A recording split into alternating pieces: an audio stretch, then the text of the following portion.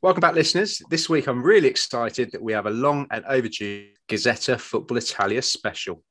Of course, we still have all the usual good stuff, Confessions of a Kit Man, Kitroom 101, but first, the weekly news roundup.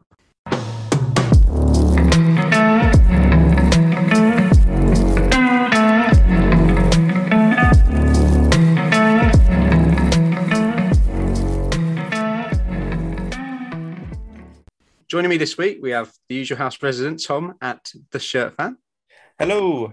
And we're also happy to welcome back regulars, Mike at Footy Shirts and Scott at Flying Scotty. Hi, gents. Hello. Evening. Who's wearing what today? So in honour of our guest today and our Room 101, I have the 92-93 AC Milan home shirt on. So again, I am wearing a shirt in honour of our guest and this special pod. And I've got the 2017 Genoa shirt because, as people may not know, they were founded by an Englishman called James Richardson. So there's a nice little link for everyone there. Love that, Tom. Absolutely love that. Mike, you're letting the side down, but we'll let you know, there's a reason why.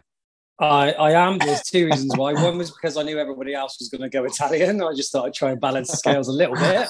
And yeah, secondly, I've gone for the Bayern 08-09, which is not to be confused with the 07-08 because it has less stars on. And we'll find out more about that later. For anybody interested, I'm wearing the Brescia 2000 home shirt, Bashir's debut season. Moving swiftly on, let's go to the news.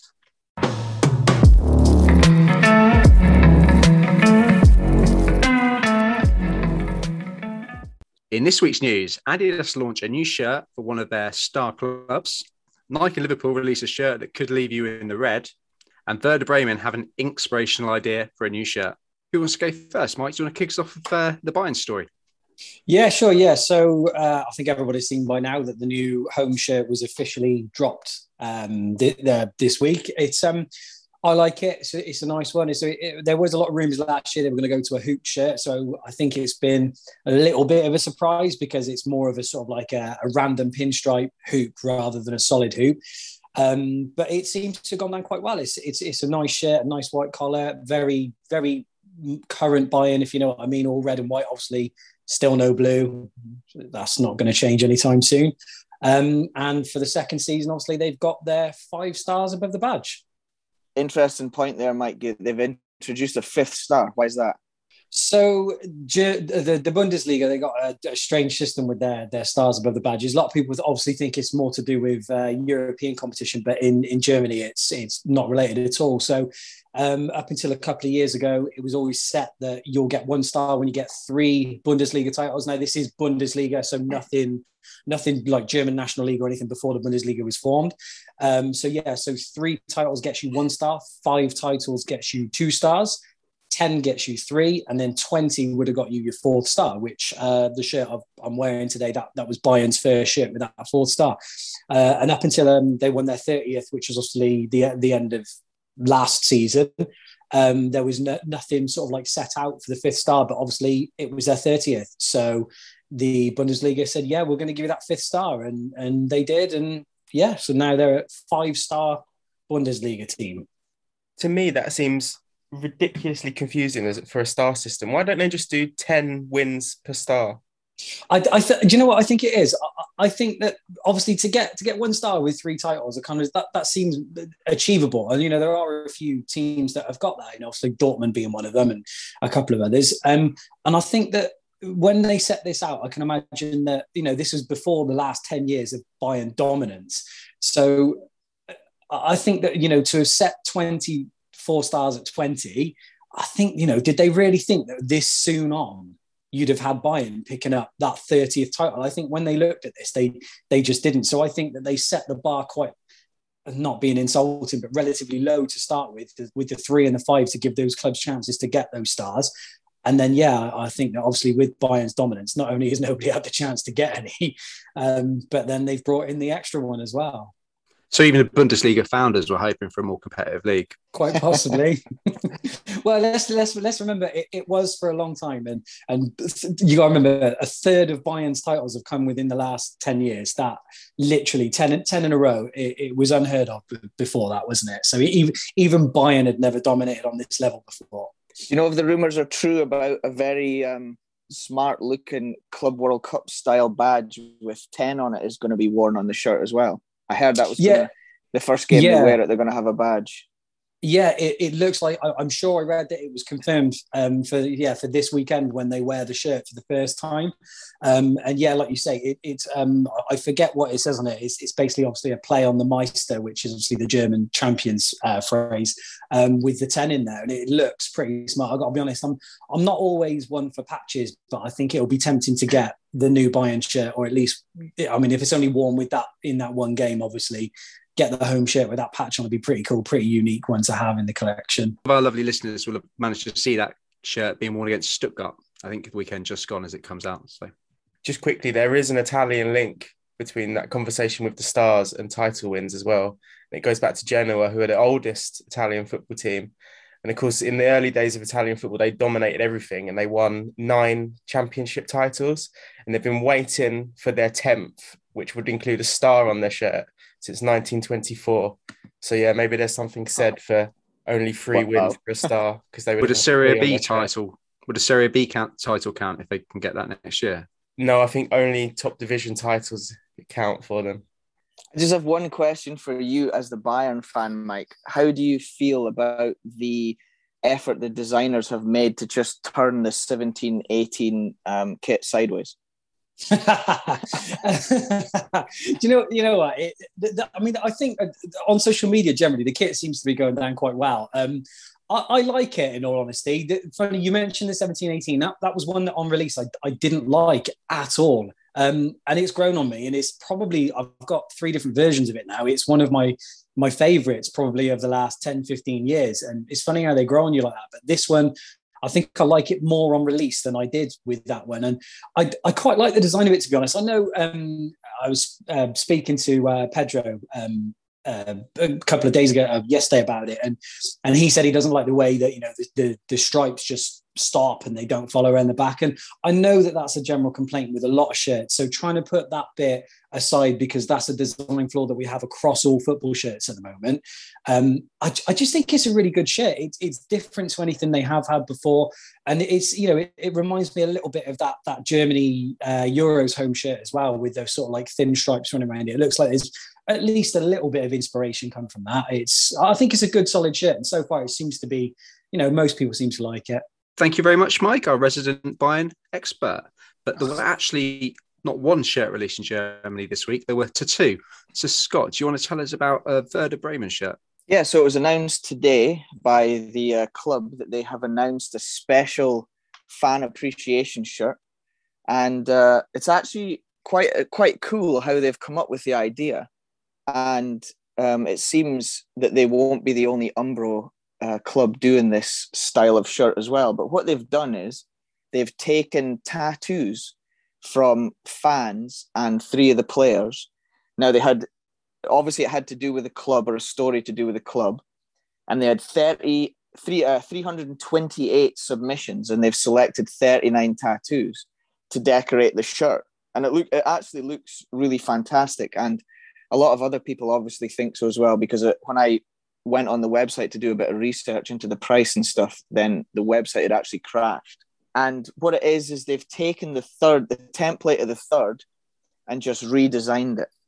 And it was a Dutch designer called Floor Westling that has put this shirt together. And I think it looks really nice. It's the third kit was a black kit, and they have the Werder green.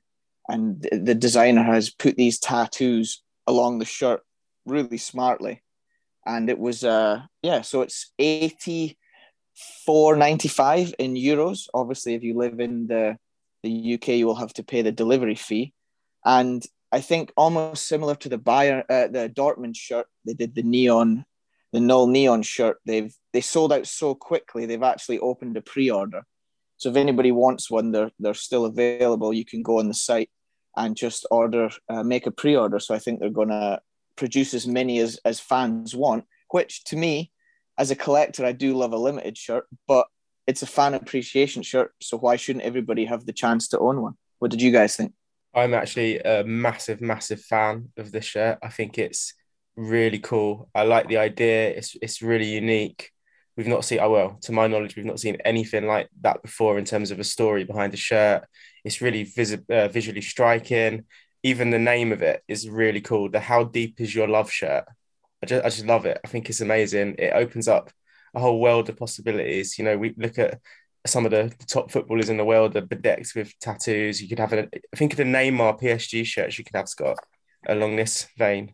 I think it's That's great. very true. I don't mind the shirt. I think for me, there's a bit of a flaw with it. Anyone who's ever seen a picture of me knows I'm pretty heavily covered in tattoos, and there's something a bit weird about being covered in tattoos and wearing a shirt that is also covered in tattoos. So whilst I do like it, I think personally it's one that may not go into my collection. But sorry, Scott, did you say that it was fan submissions? So it was like fan tattoos and stuff that are on there? Yeah, so there was there were 3 players that play for Werder Bremen that submitted some of their tattoos, and then every other. So the other, I'm not sure how many tattoos the players actually submitted, but there was 328 submissions, and it was fan tattoos. So what you had to do is take a picture of your tattoo and send in the story about why you have that tattoo and how it links your love of the club. Mm-hmm. And I saw one, there's obviously one with a father and a son going to a game, because there's a silhouette of a father holding a son's hand, which I assume is them walking to the game. So there's some really pertinent pictures in there, and I did see one of a penguin, so I'm not sure what that has to do with Werder Bremen. But I think it's a great idea, and if Umbro were going to carry it across, I think that means West Ham are Umbro, aren't they? Yeah. So we could have a shirt. Yeah, we could have a shirt covered in Bulldogs holding Union Jacks by the end of next season. Well, the hint that came from it was Brentford have released an advert asking fans to submit tattoos. So I think there could be a potential for any club made by Umbro. They're gonna, they might follow suit. Probably because they saw how popular. I mean, if you're crashing a Werder Bremen website, obviously people are. I imagine it'll be the same as the Null Neons. You'll have the fans. You'll then have the shirt fans, and then you'll now have a bunch of disappointed flippers because they're not limited and they're on pre-order. So win-win all around. We often talk about tapping into fan culture with these designs, and I just think this does it perfectly. It's so cool, I think. And like you said, looking through the different tattoos that are on the shirt, you've got a real variety. You've got like a Goldie looking chain, Werder Bremen style choker around the collar. You've got a stake by the looks of it. There's a Johan Mikud shirt, formerly of Parma as well, for another Golazzo link. Yeah, it's really cool. People should definitely have a look at it if they haven't seen it. So despite my Magaluf 2006 tattoo not making a cut, it's a universal thumbs up from the team here. And just to finish off, they will be wearing the shirt in the next game against. Now here, I don't know why you always give the Scotsman the funny pronunciations, but it's Ergsberg Oy.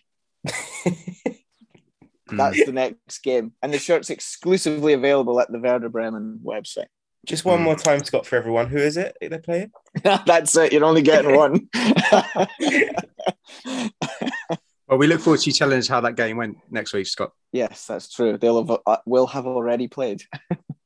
Tom, if Liverpool fans haven't got enough to shout about already at the moment, they've got a new shirt to shout about. Yeah, you've really given me the short straw of this one, because everybody knows I love Liverpool. Absolutely love them.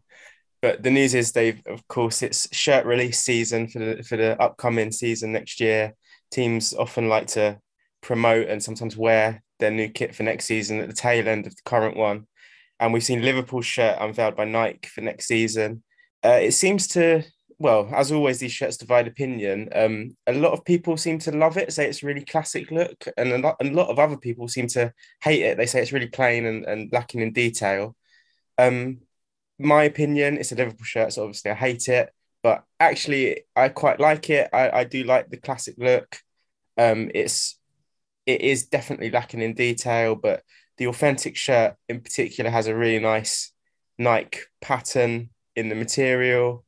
And yeah, it's just classy looking, I think. The only downside to it, I would say, is the weird panel on the back towards the neck. It's very training shirt for me, which seems to be a style that's going to be on a lot of Nike shirts for next season. What do you guys think about it? I'm a bit like you. Like I do like it, to be honest with you. I do think it's a nice looking shirt. I think one of my problems with it is going to be a bit like you touched on. I think it's going to be one of those shirts that really highlights the differences between the sort of like the authentic or dry fit advanced, whatever Nike calling it now, and the stadium version, which I'm not a big fan of when it becomes too obvious. And I think on a shirt that is as simple as that, you're going to want the authentic version, because part of the appeal of it from the sort of like the promo images that I've seen. And funny enough, I was talking to my brother this week, who's a Liverpool fan, and he's not really into shirts like we are. But the first thing he did was text me, say, "Have you seen the new Liverpool shirt?" I said, "Yeah, it looks quite nice." And he said, "Please tell me this pattern within this shirt is on the cheaper version as well." And I was like, "No, mate, you're going to be really disappointed if that's what you think." I was like, "Absolutely not." I was like, "You will get a bog standard plain version on the stadium." And whilst I think it's a nice shirt, I think it more on that side of things. I think it's going to be one where people are probably going to want to fork out a little bit more and go for the authentic if they want the one that looks a little classier. And for those that want to do that, there's some price news from Nike as well this week, isn't there, Tom, in terms of these Liverpool shirts? Yeah, so Mike is right. There is definitely going to be, this is one of those shirts where you're definitely going to want that advanced spec, but it has risen in price by £10, it looks, from the advanced shirts from last year. And the stadium, the replica version, also have risen in price by £5 by the looks of it. This is obviously if you buy direct from Nike. I believe we've had a couple of people on Twitter. So we've got Reese say that actually Liverpool have done a really good thing. And if you buy direct from the store, they have frozen the price of shirts from this season going into next. So yeah, if you're after this shirt, probably best to go direct via the Liverpool site rather than through Nike. Having done a little bit of research into it as well, the only positive I can see is you're right about the stadium pattern. It's just going to be that horrible matte, cheap stadium material. But the two details that I thought that were quite nice on it are included in the stadium version. So you'll have the Hillsborough insignia on the back of the neck, which is obviously really important to the club. And they have a very cool designed "You'll Never Walk Alone." So obviously the YNWA on the sleeve cuff. And it does, from just looking at the pictures, it does look like they've carried both those unique design features onto the stadium, which is good news. So the only thing you will miss out on is the dry fit advanced pattern within the material. Yeah, it's good to see some of that detailing carry across to the stadium shirts, because that's been a big beef amongst us, hasn't it, really, in terms of the difference of the stadium and the player spec shirts and the price point. But even that stadium shirt's crept up as well. I think £5 more expensive this year by the looks of it, unless you go through the club. And hopefully more nightclubs this season, or next season, should I say, follow Liverpool's suit and look to do a price freeze for all those fans, loyal fans out there that have got lots of shirts to buy as usual. Yeah, I'm not sure where it's going to stop, to be honest, because I remember the actual authentic versions of the shirts haven't been available for that long. It's still quite a recent thing that they've actually released them to the public. And I know the PSG Jordan ones are obviously quite in the forefront on my mind, as always. And I remember I bought the 18-19 PSG Jordans in authentics, and they were £90. And that was only 4 years ago. And they're already up at £115. I mean, that's mental. You know, that's more than a 25% increase in 4 years. And this is obviously a football shirt show, so we won't get into politics. But that seems, I'm pretty sure the sweatshops haven't increased their materials by that much. They're probably still making the shirt for £2.50. So where they found the need for, you know, a more than a 25% increase in such a short period of time is outrageous, in my opinion. Shirts are worth what people will be prepared to pay, Scott. We know this. Excellent stuff. Any other news out there? Any South American news? I think I spotted a few items this week. Yeah, so there was one. This one's obviously worth a mention because of the disaster that happened last year. But Atletico Mineiro have come out with yet another competition for their Monte de Massa shirt. And today they announced the 13 finalists. Now, this is, I have to be honest, I'm not really that clued up on the competition. So I did a bit of reading today, and it's actually something they've done this is the third year that they've done it.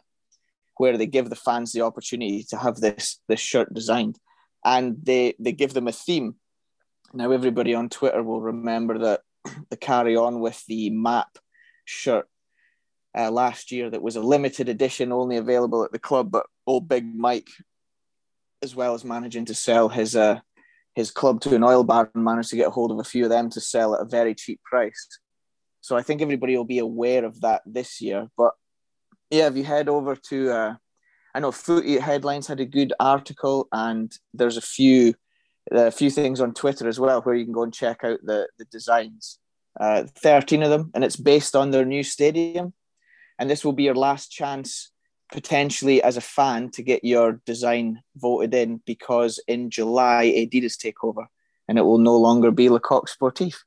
But my favorite thing about it is you've got 12 designs that are very, very black, blackout badges, maybe with a little bit of trim. And randomly there's a white one in there. So I don't know.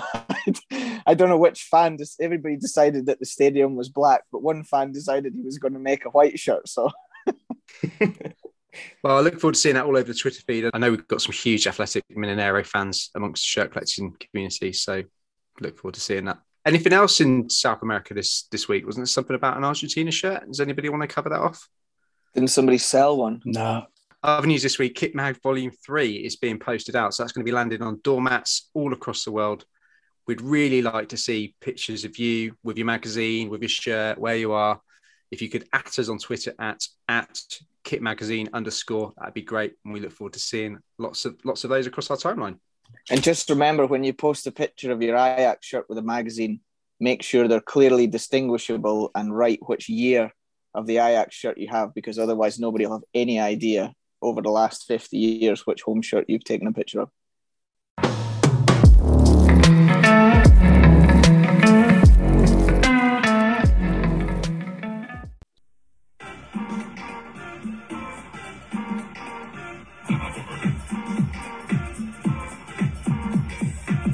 Campionato di calcio italiano.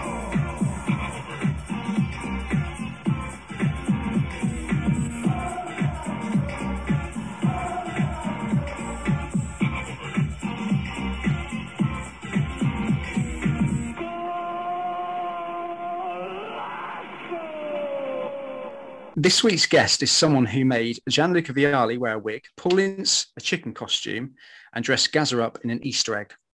Jonathan worked on Football Italia from 1993, when he joined as a runner, all the way through to when the curtain came down in 2002 as a producer. Jonathan Grade, welcome to the KitMag pod. Thank you very much. Lovely to be on, guys. Lovely to be on. We are delighted to have you. No secret, myself and Tom are huge Serie A fans, and particularly the 90s. And I think that probably echoes the thoughts and opinions of a lot of football shirt community, and sort of where we overlap and where we find common ground. So we're really delighted to have you with us today, and thank you ever so much. No worries. No worries. People may not know this, but you wrote an excellent book that came out during lockdown, didn't it? I think a couple of years ago. It came out November 2020, so sort of 18 months ago.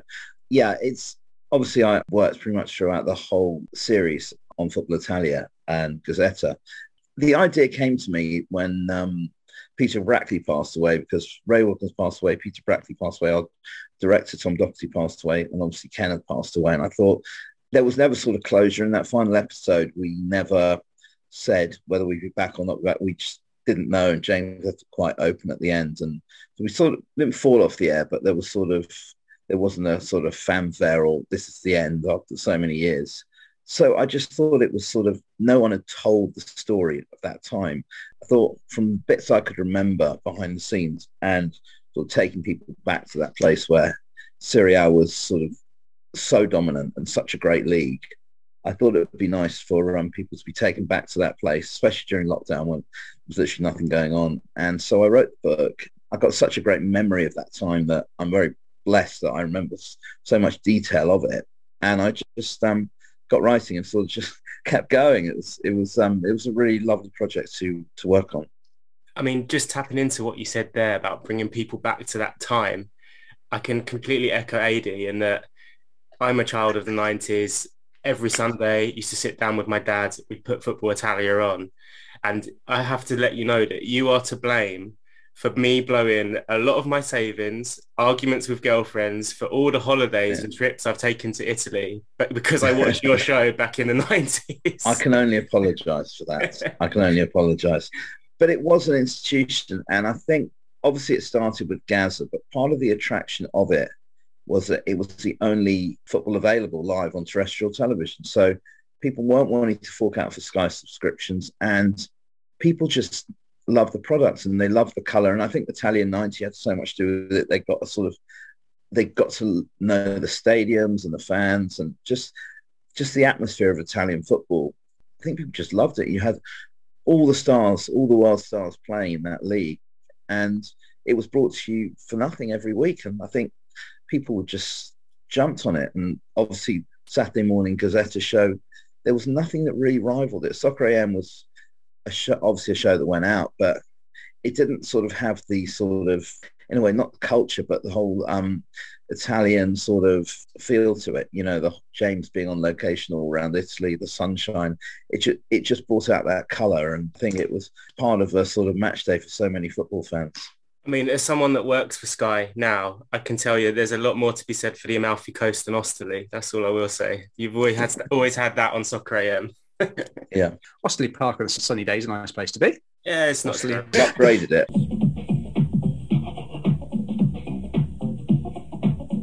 So the book itself, I think, really captures the time perfectly. And, you know, although the backdrop is your experience in your time on the show, and, you know, it moves through the show and it moves through the seasons in brilliant detail. And I would just say to anybody out there who just wants to read up on the 90s Italian football, it's a great timeline in a way to follow the stories, which teams were coming of age, which players were coming of age, some of the most dramatic games. I have read it 2 or 3 times now. I was delighted. Very kind. Well, I was delighted to pick it back up when you said you did the interview. I thought, I've got to revisit that. So do you want to maybe just give us an overview of how it all started for you? Yeah, it's very, very mad story, really. So summer of 92, I'd left school and I was going to live in France for a year to do a French language diploma. And my dad was just quite high up at Channel 4. And he said, we've just bought the rights to Italian football because Gaza were just joining Lazio.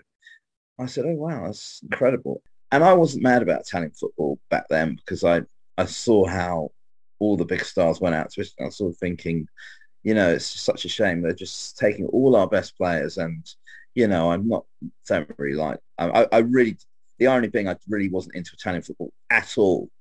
And so I did some work experience with the production company Chrysalis for a month before I went to France. And it was great. I learned my first foray into TV because I hadn't really worked in TV before then. And so at the end of that month, I thanked them and I went off to France and then did my year in France. And then I thought, what am I going to do when I get back? I was sort of starting my career. So I emailed, or not emailed, I called because we didn't have email then. Called Neil Duncanson, who was basically the exec producer at North One, what's now North One, but it was Chrysalis back then. And I said, any chance of doing some more work experience? And they said, yeah, it'd be great to have you on board. Just had the first season and it really helped. The more hands on deck, the better. So fine. So they weren't paying me very much. I mean, probably a couple £100 a week back then. It was just, but it was an enormous amount of money living at home. So got to the end, got towards the first week of the season, and we all went out for a company night out to a restaurant in West London. And so we're just having dinner, and I turned to Neil and I said, any chance for a job on the show? And he said, yes, you start on Monday. And that was it. And I was in, and that was the start of it all. Was Gaza at that meal? Gaza wasn't at that meal. Gaza was in Rome, sadly. Probably injured, but he was in Rome. But that season, actually, he had a lot of fitness issues at the start and just took a few months to get up and running, and actually had a really good season. But he had the fitness issues, which sort of plagued him throughout his career. Obviously, the idea of the production was to follow Gaza out there. And at first, he was intended to be the presenter. Yeah. And was I right in thinking James was kind of his producer on site? Is that kind of how it worked? Pretty much. I mean, as it went on, James would be with crew out there every week, recording all his features, the links, his news. And so he would basically be directing and interviewing Gaza pretty much every week. So we spoke to him every week. So he jumped on board with it all, and he was supposedly not been presenting, but obviously Gazza was not really the best suited for that role, should we say? And James was brilliant. You know, from the off, he was great. People don't actually remember that first season. He didn't actually do the live games. It was always done from London, commentary wise. But the first season, it was Peter Brackley and whoever the guest was. There was no one in the stadium. And you had a who's lineup of guests as well, didn't you? In terms of ex-players and players that have been in Italy. I mean, some of the names there, fantastic. Yeah, Brackett's favourite was working with Ray Wilkins. Both really sadly passed away, but their rapport on screen was just incredible because he just knew how to get the best out of Ray, and Ray knew how to get the best out of Brackers. They were just like an old married couple carrying on. Brackers would take the mickey out of him by saying, "Oh, that he's passable fools. That's something you would never do, Ray," kind of thing.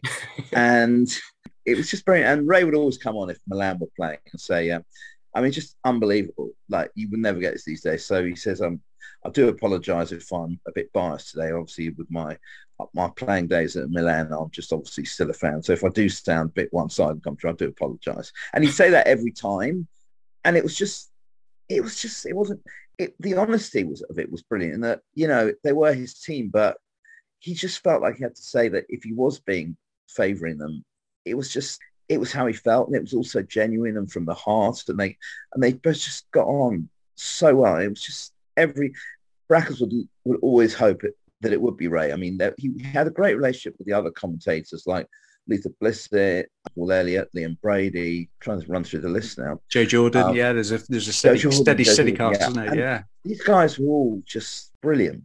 I mean, they worked brilliantly with Brackers, but that Ray Wilkins and Brackers combo had that certain added ingredient in it. It was just so natural, the chemistry between them. It's the kind of chemistry that me and Adi aspire to on this podcast. Well, exactly.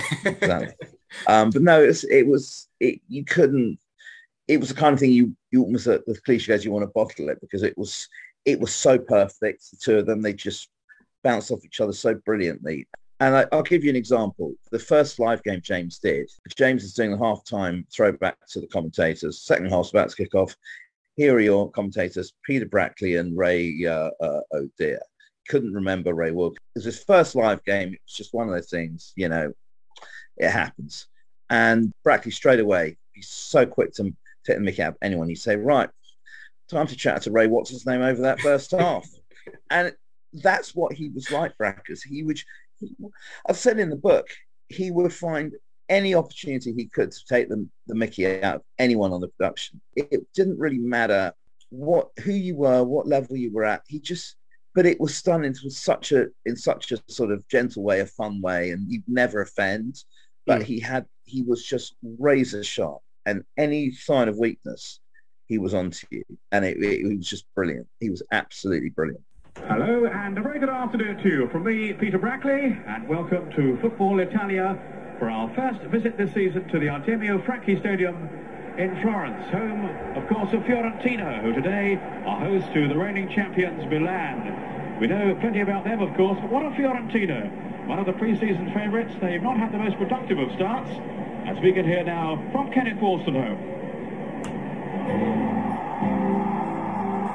For most of last season, Fiorentina were Milan's closest rivals in the title chase. However, the Viola faded badly in the latter stages of the campaign and ultimately finished a disappointing fourth. But there was a consolation prize. Rui Costa, this is Batistuta. Oh, terrific goal! And the top scorer in the Italian Cup does it again. I think that seeped through into the show, that general kind of feel, in that everyone was, like you said, at the top of their game. Everyone knew their stuff, but it was fun. It wasn't, it wasn't deadly serious. We're here to lecture you. It was fun.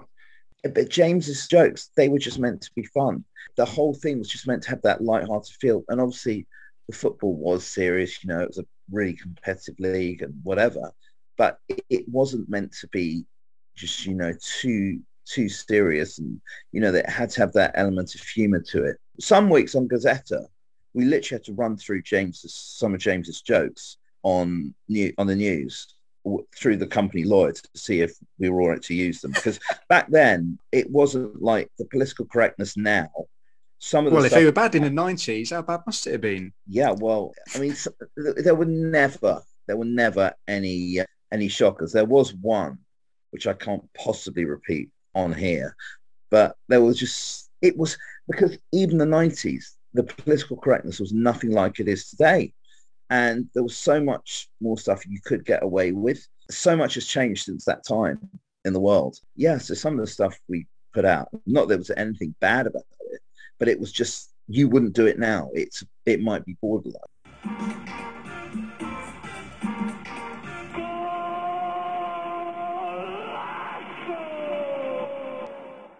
It was the strongest league in the world, and none of us are going to debate that anyway.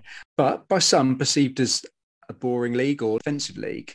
Couldn't have been much more wrong, could they? With the first game kicked off with another English star, not Paul Gascoigne, but another English star was on the field that day. The Sampdoria-Lazio game, what a way to get started. It was incredible. It was just the most phenomenal game. And I watched it at home, and it sort of set the tone, because the first 8 weeks we had the most insane games, and we had Milan beating Lazio 5-3. You know, there were other games that were so high scoring. Milan won 5-1 at Napoli.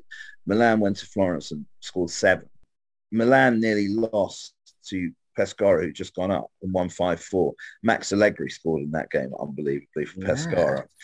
But there was these games, there was just it was such a myth about Italian football. And even now, this myth carries on. And Serie A outscores the Premier League. Games are entertaining. They're almost box to box every week, even now. It outscores the Premier League. And this whole myth, it all comes back to Italian teams sitting back on lead and whatever. There were so few games that were dull. There was so much drama in every game. I mean, that first game, Beppe Signori, who no one had ever heard of, came on and scored 2 goals. And it was just end to end. You know, that first game at Luigi Ferraris in Genoa, you know, it's like an English-style stadium. It's a beautiful, sunny day, and it just had that feel about it.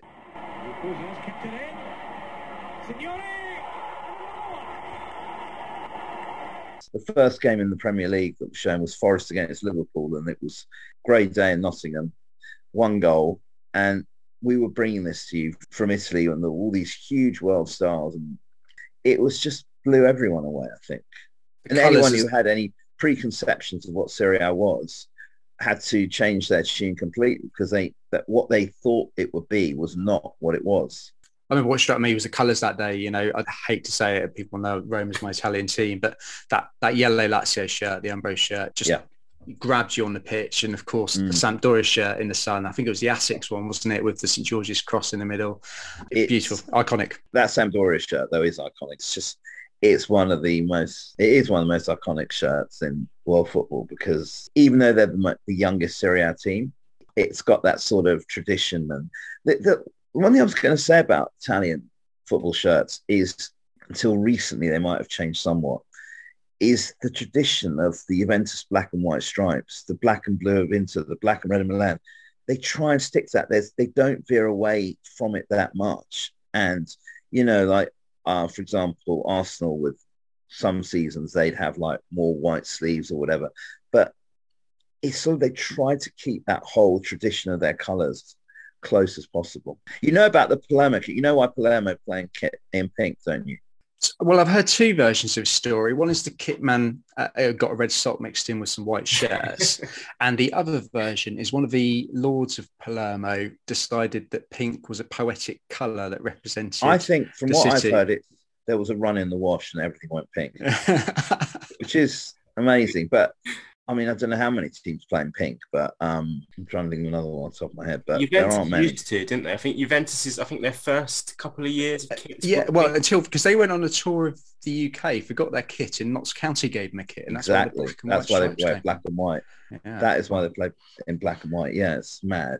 I think for me, it's just, there is something eminently cool about Italy and Italian football that can be perfectly summed up in that first game.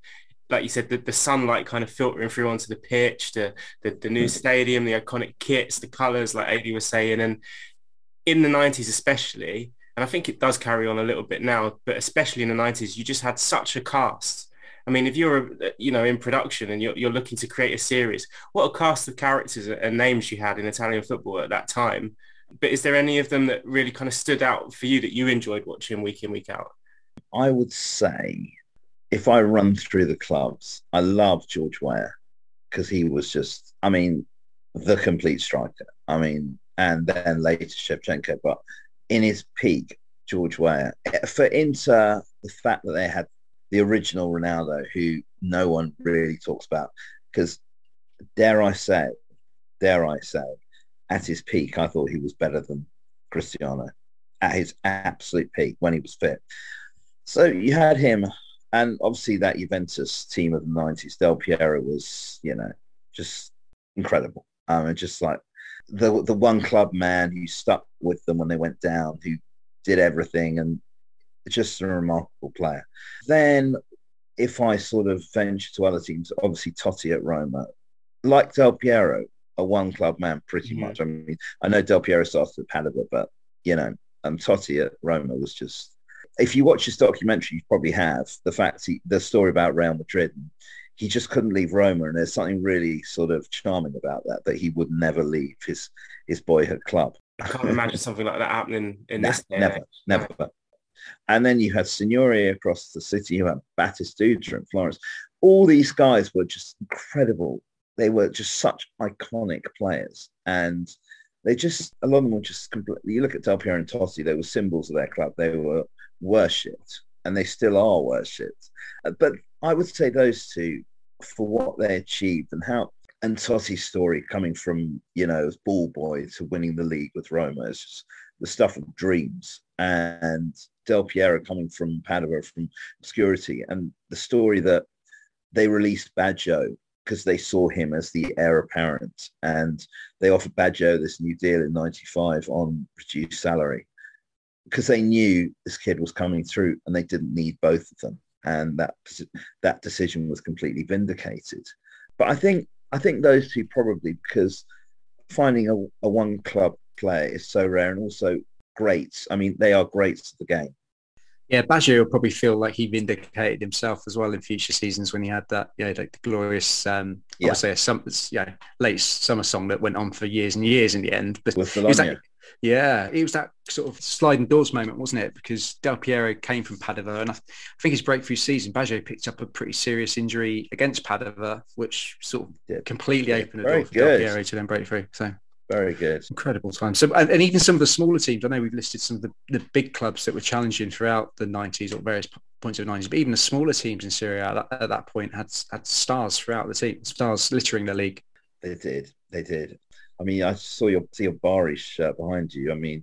Igor Protti was 95-96 joint top scorer, and I think they went down that year. And they went down, yeah. He was joint top scorer, and before him there was a guy by the name of Sandro Tovaglieri, who was, you may or may not know about, who was brilliant. Him and Protti were in that same team. But looking around the lesser clubs, Vincenzo Montella started with Genoa before he crossed the city. And then there was a player who played for Vicenza called Arturo Di Napoli, unbelievably talented forward, but you sort of wondered whether there was something mentally not right that the big clubs wouldn't take a chance on him. I'm just going through my head. Players not the big clubs not taking a chance. You think of like Calgary and Oliveira. You always seem to score when you turn the tally on, but could never do it at a bigger club. I know, it's just remarkable. And just thinking about it, Udinese, that's where Balbo started in Italy. Oliver Bierhoff played for Udinese. It's just mad, isn't it? These are small provincial clubs that have no right to be where they were. Udinese qualified for the Champions League. It's just he had the rise of Atalanta as well, didn't he, during that period? I think early 90s. Lippi, wasn't it? He brought them up. Yeah, that was his first. 92, 93, he was at Atalanta. Then he went to Napoli and got Napoli who barely had a penny, got them into Europe on the final day. Then obviously he got the big move which transformed his career to Juventus. Talking about some of the provincial clubs, possibly one of the best stories of the 90s in Italy, was Parma, and they had some of the best players of that era, and certainly some of the best kits, or the most loved kits too. My goodness, yeah. Do you have any memories of them and that time? Yeah, I mean, my sort of memories of Parma started with Faustino Asprilla when he was the one who scored that free kick that ended Milan's incredibly long run of undefeated matches, which 50-something, I think it was 57 or something, I can't even remember. But yeah, that Parma team, I mean, the iconic white kit, and also like that flower thing in the middle on the Parmalat shirt. And then they had the yellow and blue stripe. And back then there was, teams were changing kit all the time, sort of regularly, often using not their home colours sometimes on home games. I mean, you saw that Juventus kit the other week. I mean, I can't remember, the blue one. Is it the blue one? There's an absolutely horrendous kit they have. And there's also an awful Milan one, which they wore recently. The white frost. Yeah, the bottom, right, horrible. And even I think Inter have sort of this year gone away from the tradition because they're not blue and black stripes this season. It's really not a very pretty shirt. But going back to Parma, I mean, that white kit, and there was one kit they wore in '95, which was white, and then they always had like this tire yellow and blue thing down the sleeves. But yeah, oh my God, they have some seriously. They were all great kits. But you had the tradition, the Udinese black and white stripes. The iconic Fiorentina purple kit. Which hasn't changed. It's mad. The kits were phenomenal. I mean, at Cagliari, they never veered away from dark red, almost like black or dark blue hard shirts. Just they're all iconic kits, and people remember all these teams from those days. For example, it's always been that sky blue. It's always all the way through time, which they haven't changed. And all 14 of their kits this season have had blue in them, I think. Well, they've had an insanely ridiculous number of kits. I mean, I know it's all to do with Maradona, but it does seem a bit much now. It is ridiculous.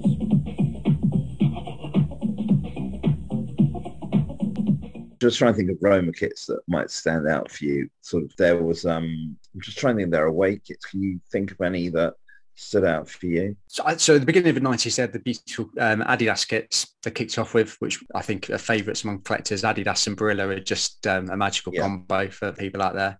The Asics kits were great, and Tom's wearing a Diodora kit today, and I was a big fan of the Diodora kits. Yeah, particularly towards the end of it. It's a shame that when he did win the Scudetto, they did it in a shirt that's too tight for me ever to really wear. It was a really tight shirt, wasn't it? They also had a shirt in 94-95 sponsored by Nuova Tirrena, which you may remember. Yeah, the like two versions. The laced version and the popper collar version. Yeah, very nice. That was Totti scored first goal against Foggia in that season, didn't he? So yeah. That makes that kit. But yeah, I remember the title-winning shirt was just really tight, wasn't it? I remember clearly. Tighter now than it was then. They once had a 9-point lead over Juventus, now down to just 2. Some nerve-wracking afternoon in the capital city. Montella to Tomasi. Candela making a burst down the left again. Here is Candela. He's got Montella up with him, letting it run through. The captain has done it. So we touched on kits and we touched on teams and memories, and you did touch on players, but are there any sort of magical moments or memories or stories that you've got around some of the players of the time? Yeah, I mean, so George Weah arrived in Milan in 95. He was phenomenal in his first year. They won the league. Capello's last season in his first spell there. The first day of 96-97, our live game was reigning champions Milan against Verona. And Milan's coach was a guy called Oscar Tabares, who didn't last long, Uruguayan coach. So first game is Milan against Verona, who've just come up. It's really not a very exciting game. And then sort of towards half-time, I think, Verona go 1-0 up. So you think, blimey. Interesting. So Verona 1-0 up at half-time. Milan turn it around a bit, go 1-1, go 2-1, as expected. 2-1 win first day, it's to be expected. Anyway, so we had a thing called magic moment or star player or whatever. They just brought it in or something. And it would be like the winning goal or something. And obviously it's 2-1 sets. The story is Milan's comeback. And we're now in 88 minutes. And back then, when we were analysing the game, we would literally have to edit highlights. And so it would be like you'd have the goal in real time, then we'd have replays, like 2 or 3 replays after it. And then now in TV, you have an EVS where you can record and make sequences while the match is going on. But back then, it was literally in an edit. So I've got everything ready. I've got goals. I've got everything else from the game. It's 88 minutes. Verona get a corner. Oh, please just don't score from this corner. Just something really tame, straight to the keeper, and let's have 2-1 full time. George Ware controls it. You probably know what I'm going to say now. And he runs, and he runs, and he runs. And I'm sort of thinking at the end, please just miss. And obviously he doesn't. It scores like one of the greatest goals of all time. So that meant going back into the edit, cutting that, changing the winning moment. So it's absolute chaos because back then you didn't know how much injury time there would be and how much time you'd have. So I frantically run back into the edit to just get this stuff done. While I'm putting it all together, Baggio scores a fourth. And it's just like, you know what? It's the first day, for God's sake. I don't need all this on the first. So late goals were a nightmare. Nobody remembers that Baggio goal anyway after that Ware goal. You'd be fine missing that off the edit. I literally, he scored straight after that. It's just mad. Levy again, and the block by Maldini, but at the expense of a corner. Almanan will be cursing themselves if they throw it away again now. Having worked so hard to transform the match. Rossi's staying back on his line. Great control from George Ware. He's having to go it alone for the moment, and he's doing pretty well. Still Ware, terrific run here. Now can he finish? What a goal! I think that is definitely a candidate for goal of the season, that one. That was magnificent, wasn't it?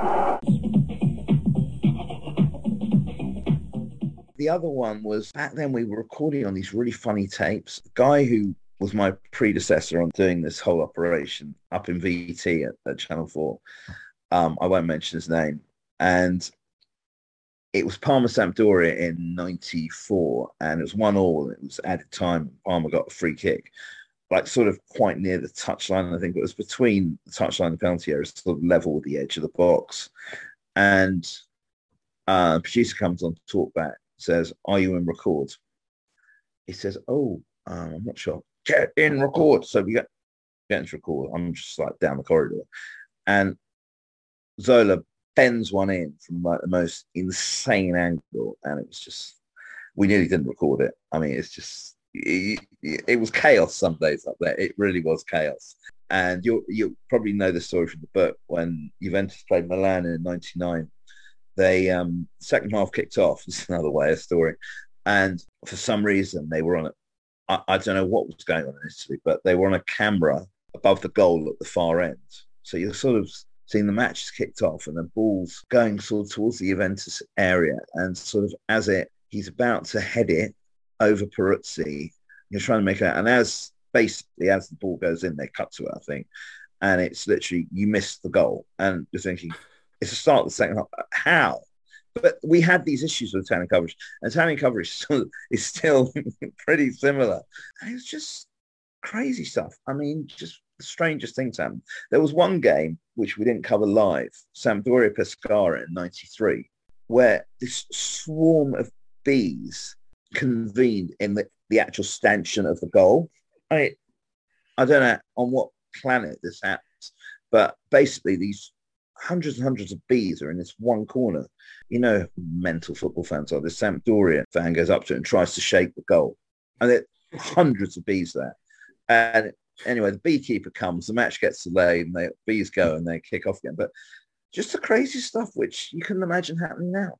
Bees famously the enemy of the dolphin of Pescara then. Yeah, very much from this. Very much so, yeah. Amongst the cast and crew, were there any of you that did have a kit collection or ever picked up shirts, or has anything like that yourselves? I'm not sure. We had the odd frames signed shirt on the wall every now and then. They weren't real Italian football boffins that I worked with. It was often they'd move people between departments every year. So like someone would be working on another sport and then they'd come on to Serie A. I was pretty much the only mainstay, along with James and the talent, throughout the whole thing. I've got such strong memories of the shirts. As Roma fans, I shouldn't probably ask this question, but you probably remember in Lazio's title-winning season, they had a white shirt they wore a lot. It was their centenary season, wasn't it, I think? Yeah, that and year. They wore a white shirt, which I think they played in after then as well. But yeah, that was Yeah, I remember them playing in that kit.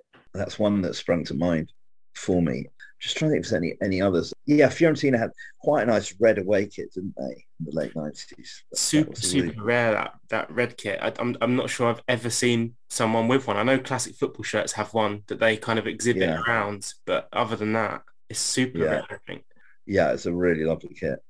And also, I found back then that sometimes you would get the odd, there might be not a clash, but you might get matches where the kits were very, very similar. Like you'd have, for example, Fiorentina might wear their home kit against a team in red, and which you wouldn't normally expect. There was a bit of that every now and then. Yeah, it's amazing where the kits have gone since then, because I think most teams have got 4 or 5 kits, and some have got up to 14 kits in Italy this year. So yeah, Juventus seem to have an obsession with playing in their away kit at home. They got up to 5. Well, problem is they only released that 4th kit with 3 games to play. So, and it was good to see. It was Bologna, wasn't it? Spoil the day for them and get a draw when they debuted that monstrosity of a kit. So no complaints there. Horrible. Let's reminisce a little bit more. Quick fire. Let's nail you down to your Calcio starting 11. Are you up for that? Yeah, I am. Go with your gut. Well, I'm going to play a 4-4-2 if that's permitted, because I'm old-fashioned like that. And I obviously have Buffon in goal. I would have probably a right back. Oh, God. Obviously, you would have Baresi in there. I will probably... I'm going to miss out people. So this is the trouble. You got me on the spot here. I don't want to lead the witness, but I think right back you've probably got Zanetti or Cafu. I think you've got to play. Is that fair? Yeah, but who do you play? I mean, I would probably say Zanetti, because he was sort of there longer and he was sort of doing it longer. You play Baresi, Maldini, and I'm trying to think if there's a left winger I can think of, sort of left back who was really attacking, but my mind is really struggling at the moment. So shall we say Costa Curta and Maldini? Say Zidane, obviously, got to go in there. Oh my God. In fact, I'm going to play 4-3-3 and I have 3 strikers. So we're going to have Zidane in there. Rui Costa, possibly, because you're really putting me on the spot here. Yeah, no. It's a horrible question. It's horrible. It is horrible, but I wanted to get the gut. I still say go with the gut. And Rui Costa is a shout there. I've seen lots of polls, and he's a hipster choice, Jonathan. Oh yeah, he is. He was something else. And I'm trying to think. I want to go with someone, really, really stylish.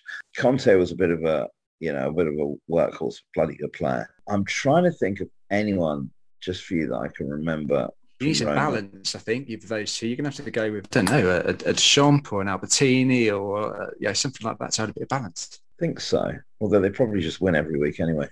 Oh, let's go with Albertini, and then Jesus, attacking players. I mean, you got to put Batistuta in there, haven't you? I mean, I would say so.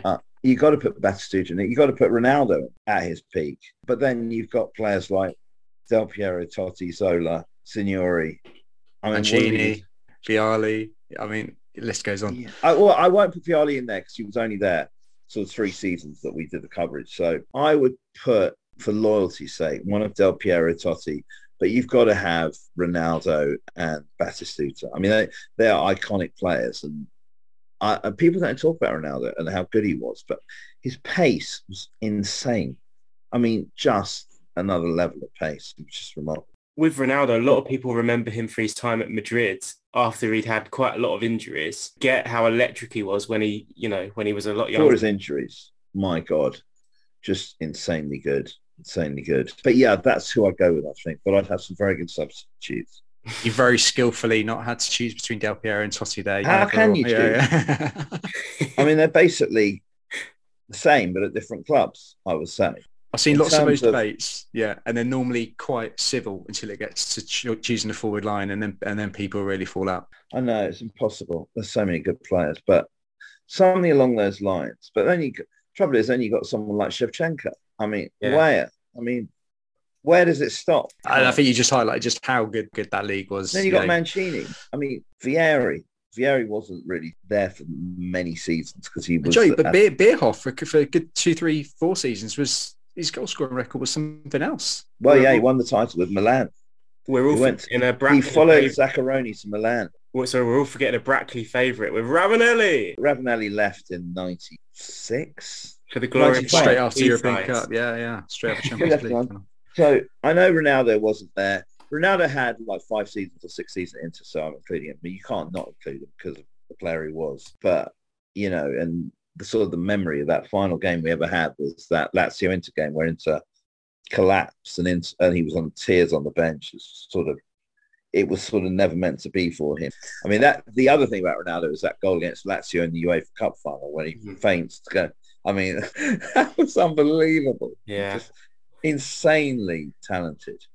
He wasn't doing it against anyone special, though. Only Alessandro Nesta, It's easy to get the better of him. Honestly, when I heard that Michael Owen said Van Dijk's the best defender of all time, centre-half of all time, I was sort of, do people ever get out of this Premier League right now bubble? Because you know what? I mean, has he not seen that Milan team? Has he not seen this? I mean, God, it's mad, isn't it?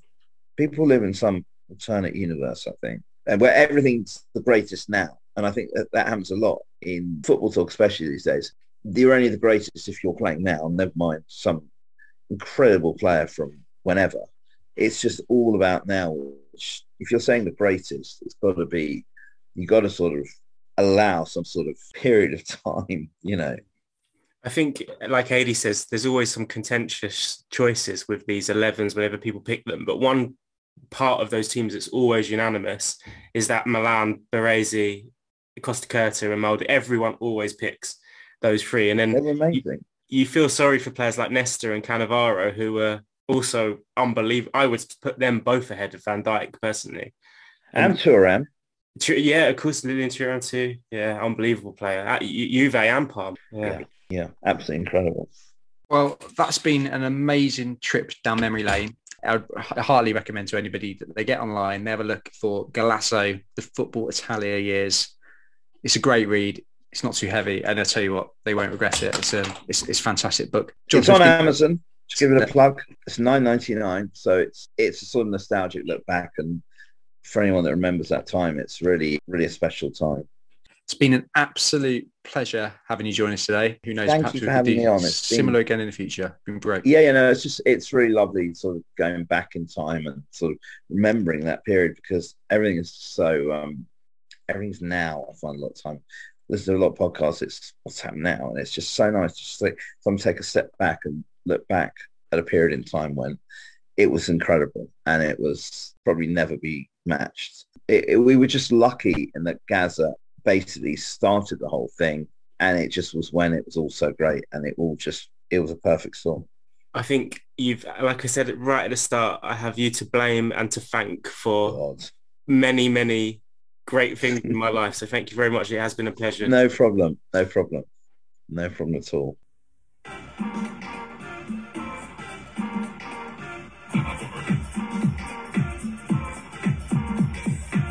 Campionato di calcio italiano.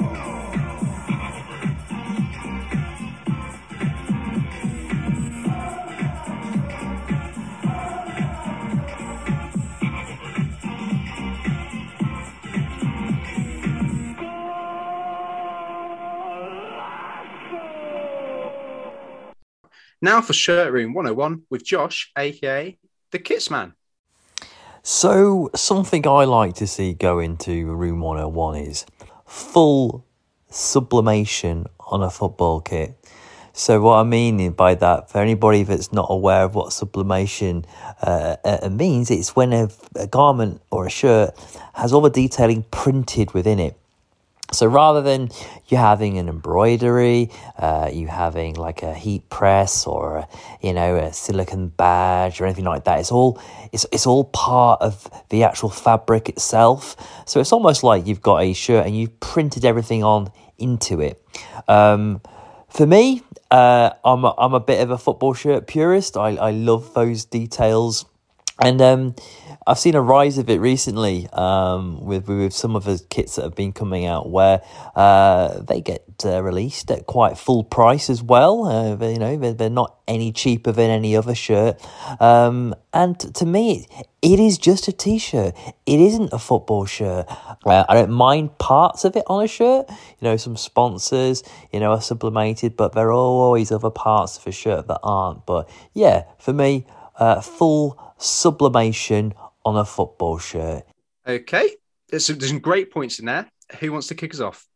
I'll go first then. No chance. For me, straight in, there is no way this can go in 101. The problem with it for me is one of my favourite shirts I own is fully sublimated.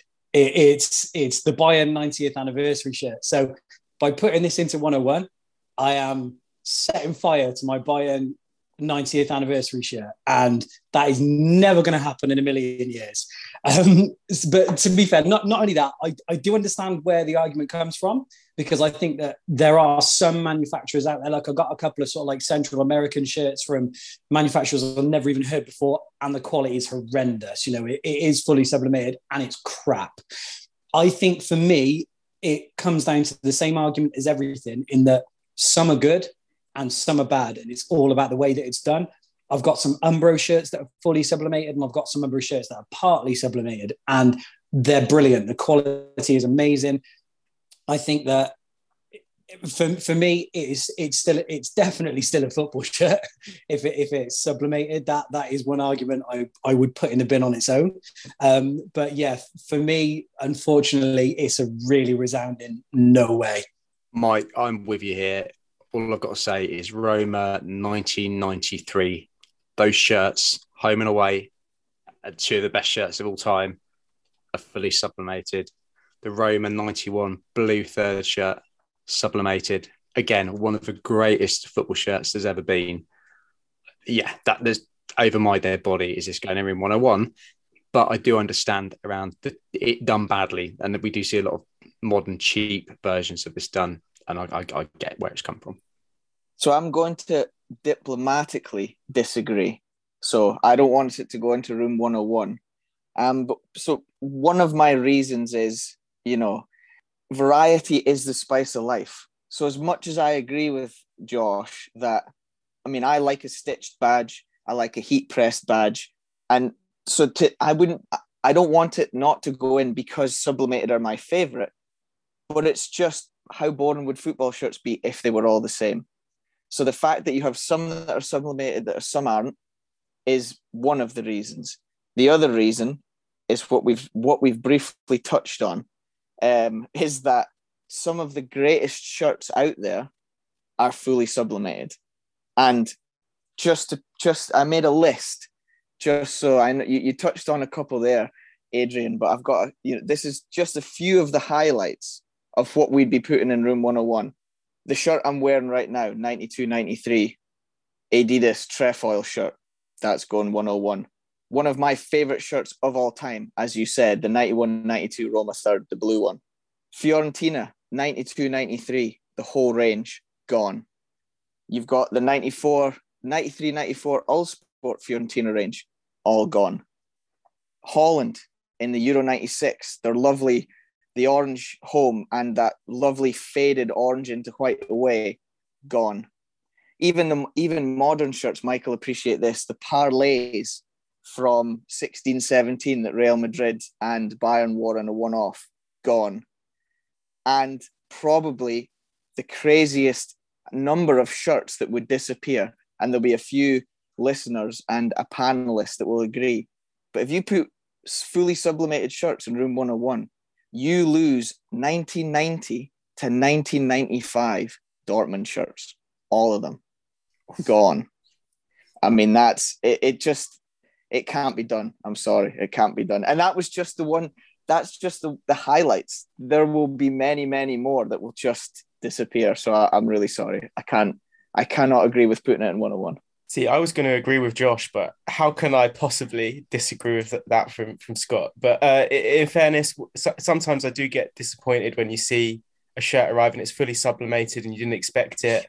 But in terms of modern shirts, you got Charlie, they're really flying the flag in terms of good made sublimated shirts. One thing I'd agree on with Josh, maybe price point, if it's a sublimated shirt, it should cost less. And if it's the same as a non-sublimated shirt, I think, that needs to go in Room 101, but not all of them.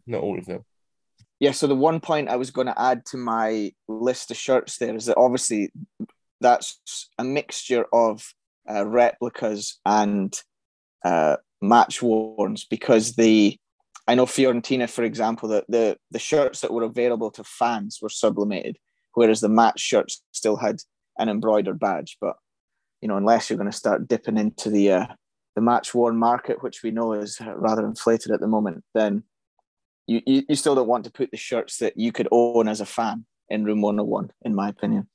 Yeah, I think just to add to that, I think with the whole sublimated thing, I think maybe it's something that's been done with, as you've touched on, Scott, some of the best shirts. And I know that not all of them are fully sublimated. Some of it is only partly, but I just think sublimation, whether it's full or part, it's part of football shirts. And like you say, if you get rid of them, you get rid of all of them. And I don't know, it's nice to have something different now and again. And like I say, like Tom touched on price point. Yeah, fair enough. Maybe they should be cheaper, but personally, I quite like them. And I think one of the advantages with them is actually playing or running in them as well, because as people have touched on in the past, you get a bit of nipple chafing going on sometimes from badges, where if you've got a fully sublimated shirt, you throw that on, you go for a run, you ain't got to worry about it. So there's more than just the design benefits of it.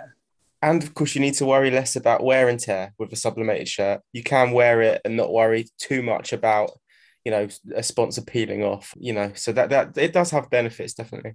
If we didn't have sublimated shirts, we also wouldn't have the skin off CD Palencia playoff shirts either. And that would be a travesty. I think you might have just convinced me. I might have changed my mind. He's made me change my mind twice. Yeah, but just going back as well. I think that like you say, with sponsors and stuff coming off, I think maybe put it from this way: if maybe you were offered some of those sort of like classic 80s and 90s shirts that are known for just disintegrating over the years and having to get some dodgy print to renew it, but to try and get it looking back how it used to, and it never quite works because they never quite look the same. If you had the ability to go back in time and change just a few of them to fully sublimated, so today they are still just as pristine as they were back in the day, there's a few shirts that I would absolutely take that deal on. Yeah, that's a good point. And I think, because if you look at what's a screen print sponsor apart from a washing disaster, as you said? Now, if you the embossed sponsors of some of the 90s shirts, obviously you wouldn't want to remove them for sublimation. But yeah, screen printed sponsor compared to a sublimated sponsor wouldn't make that much difference, really, would it? Apart from longevity. I think the one thing that Josh did really well, it was actually articulate what sublimation is in terms of football shirts. And a lot of people get jacquard and sublimation mixed up. So you'll see the pattern in the shirt, and the Borussia shirts that we mentioned are a great example of that. But the sort of lightning pattern you get through the shirt, that's not sublimation. The amount of times you see people get that wrong, I think he's articulated that really well. So it's a good lesson really there for us all to take away. I don't need to go around the room, do I? No. Yeah, okay. Sorry, Josh.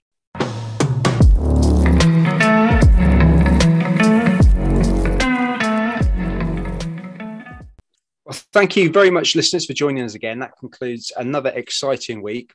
Being biased, the most exciting week we've ever had on podcast history. Sorry, on the Kit Mag podcast history. Tom's got a few kind words and further goodbye he'd like to say as well.